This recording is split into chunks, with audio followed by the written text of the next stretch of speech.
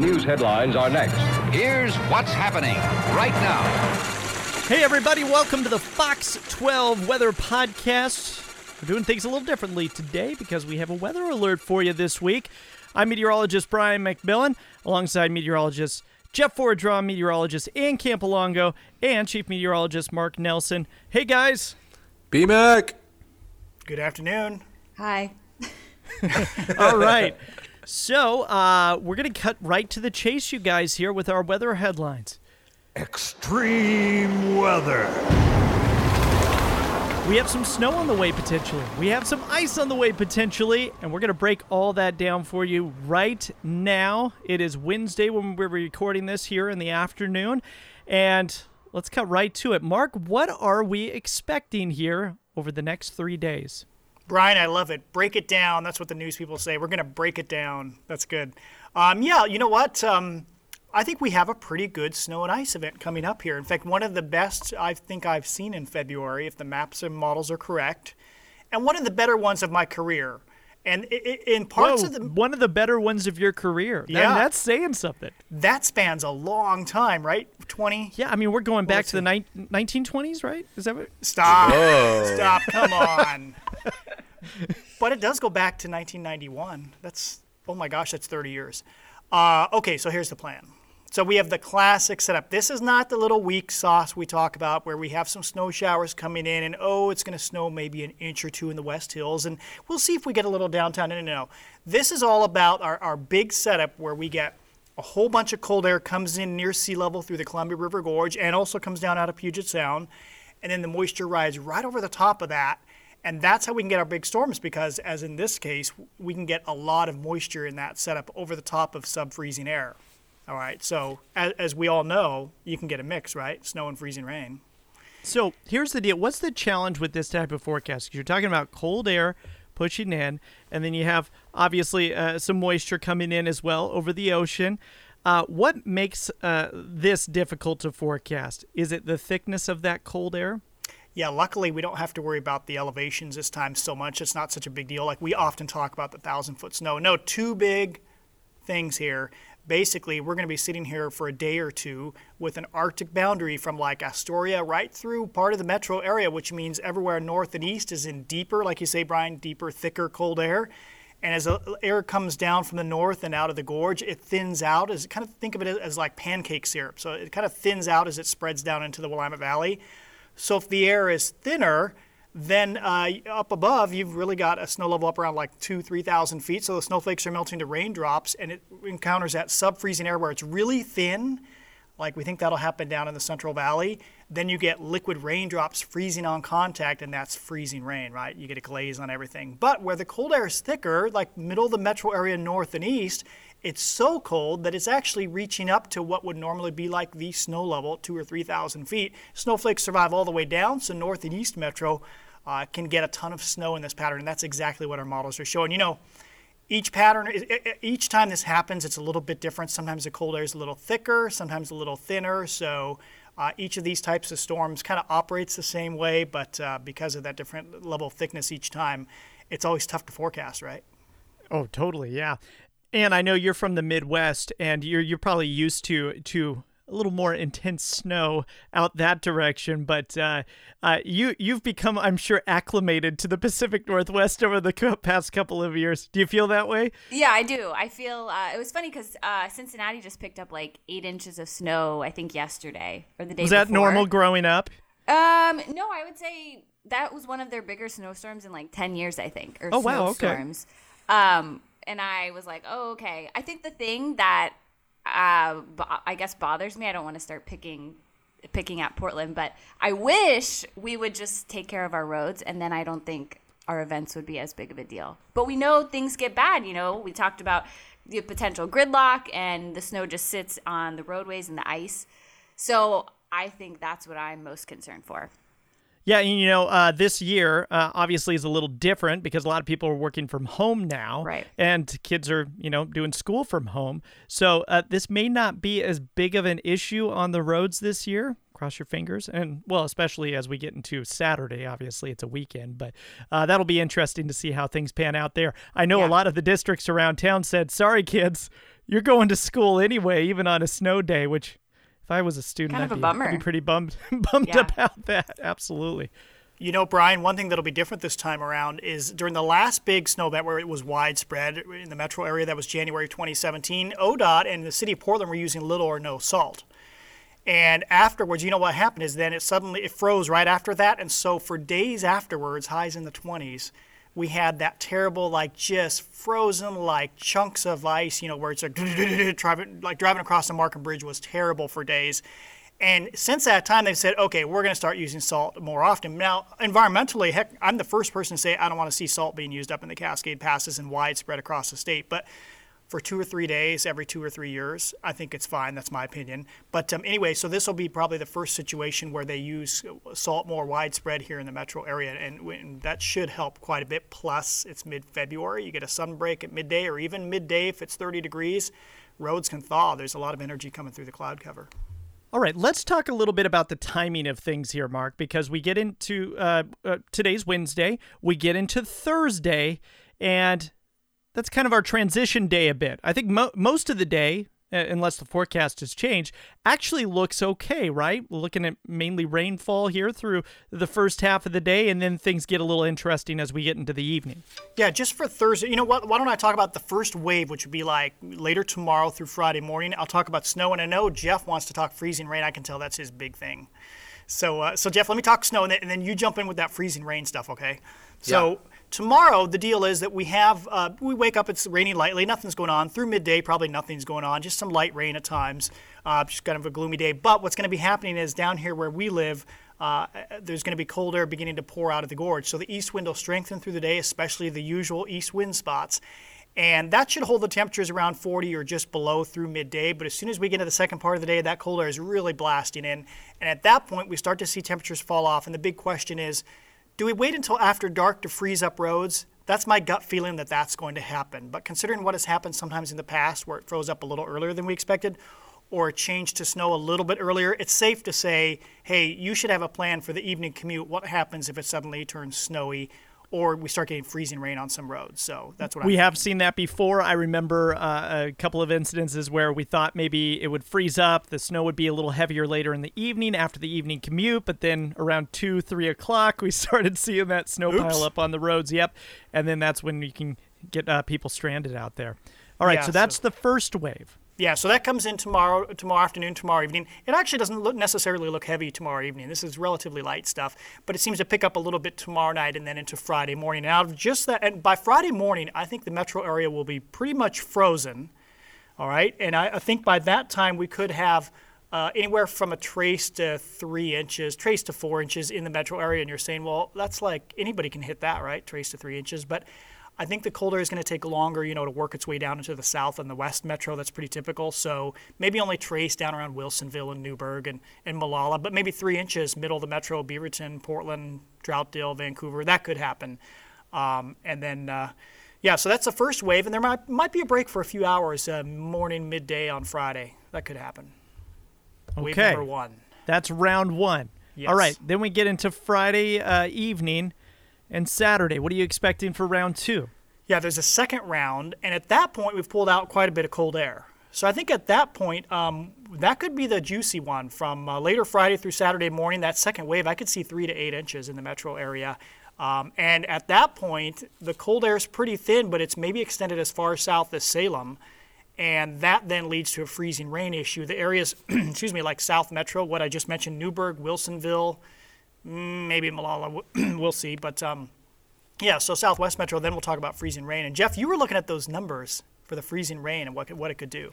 Yeah, the numbers, some of the model output was eye-opening to say the least, especially west side. We're talking a line from about Beaverton, Hillsdale southward through the Tualatin Valley down toward Newburgh, McMinnville, maybe even extending into parts of the central Willamette Valley, Corvallis, Salem. Hard to say how far that's going to extend, but somewhere in that region, and I especially think Friday and Saturday is the time frame when the freezing rain is really going to pour in. There's going to be a bullseye area that's going to see a good amount of freezing rain, ice accumulation. The question is, how much ice is there going to be? I'll just tell you this, Mark, and we had this discussion earlier this morning. The models are pumping out half an inch to an inch of ice or more in some areas. It's a lot of ice. A ton of ice. So that's like the kind that shuts down cities for multiple days. Power lines goes down, out. trees are falling. And Mark, you explained that, oftentimes these models will tend to put out a lot more freezing rain, not necessarily accounting for breaks in the clouds, thawing out potentially of the ice.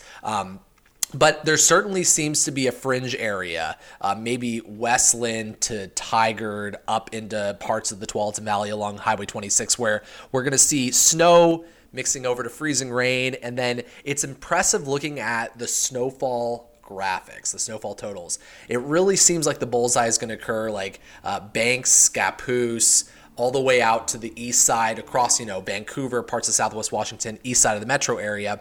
But then you make your way south of that real good snowfall, and that's where it seems like a big bullseye of freezing rain ice could occur. And it really does seem like I-5 west. We're talking Tualatin Valley south toward McMinnville, Newburgh. Yeah. It almost feels like it's just south of where I-5 and I-205 meet. It almost seems just south of that, and then as you work your way west of I-5. And that's pretty typical. We've seen different ice storms in the past, snow and ice storms in the past where it's kind of like that. So, what another one that surprises people surprises even me, even though it happens a lot. A place like Sandy is kind of close to the gorge, right? Kind of, but it's at 1,000 feet, and Molalla and Estacada and Colton. Those places may get very little of either snow or freezing rain because they're not in the area that gets influenced by the cold air coming out of the gorge. And it looks kind of warm overhead through each of these two systems over on the east side of the valley. We call that the warm nose or the warm tongue, I suppose. But that comes up the east side of the valley, and that shows up in the Euro model really nicely. I noticed that in there. So it could just be rain there? Well, rain or maybe brief freezing rain. I mean, Sandy, I would be surprised if Sandy got a lot of anything. So it's really about central, north, west, and maybe down to Salem. Salem, you might... Sometimes in these setups, you got 3 different waves coming through. Each wave can pull the cold air out briefly, and then it kind of gets washed back a little bit. So I don't believe the Euro, it's on Saturday after that second wave. The Euro brings 40s all the way up. It pushes Portland to 41. I don't think that's going to happen. The low placement is farther north than I'd like to see, but I could see Salem jumping into the 40s possibly on Saturday afternoon for a few hours at least. That could happen, but I don't think it's going to push all the way north to the metro. Hey, Ann brought something up earlier, and that is, areas like Cincinnati, much of the central and eastern U.S. are pretty flat.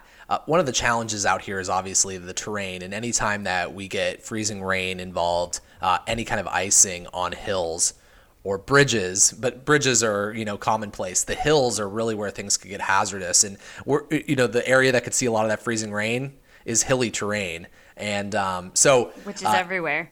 Yeah, it is. And I think that poses the complications. It's not always about are the plows effective, but that's it's true. just the terrain is pretty wild out here. Yeah. Okay, go ahead, Mark. I was just going to say we got to talk about first we should point out between these two waves, and somebody was just laughing at me in the newsroom, and I shut them down real quick.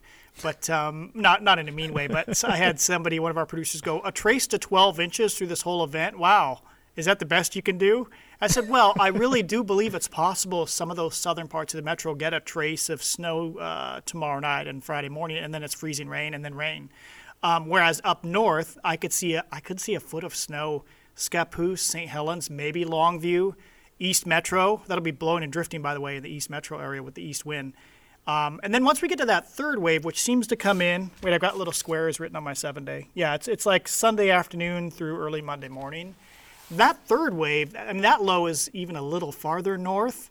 And so in that case, I think at that point we may be back to only freezing rain in the usual areas right along the Columbia River, East Portland, maybe the top of the West Hills, and then out near the gorge.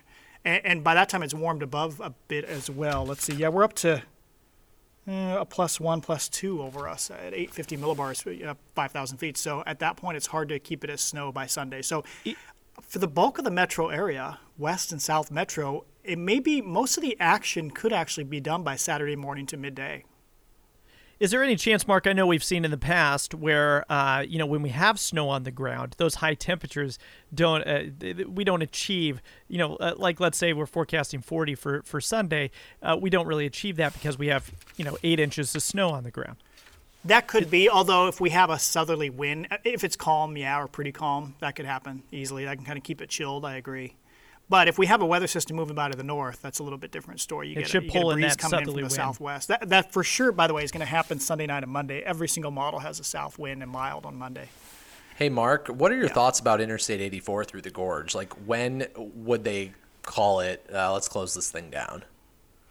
It seems to me, I've noticed it, well, you get blizzard conditions at the west end. So if it doesn't happen Thursday night and Friday morning, probably later Friday as that second wave comes in.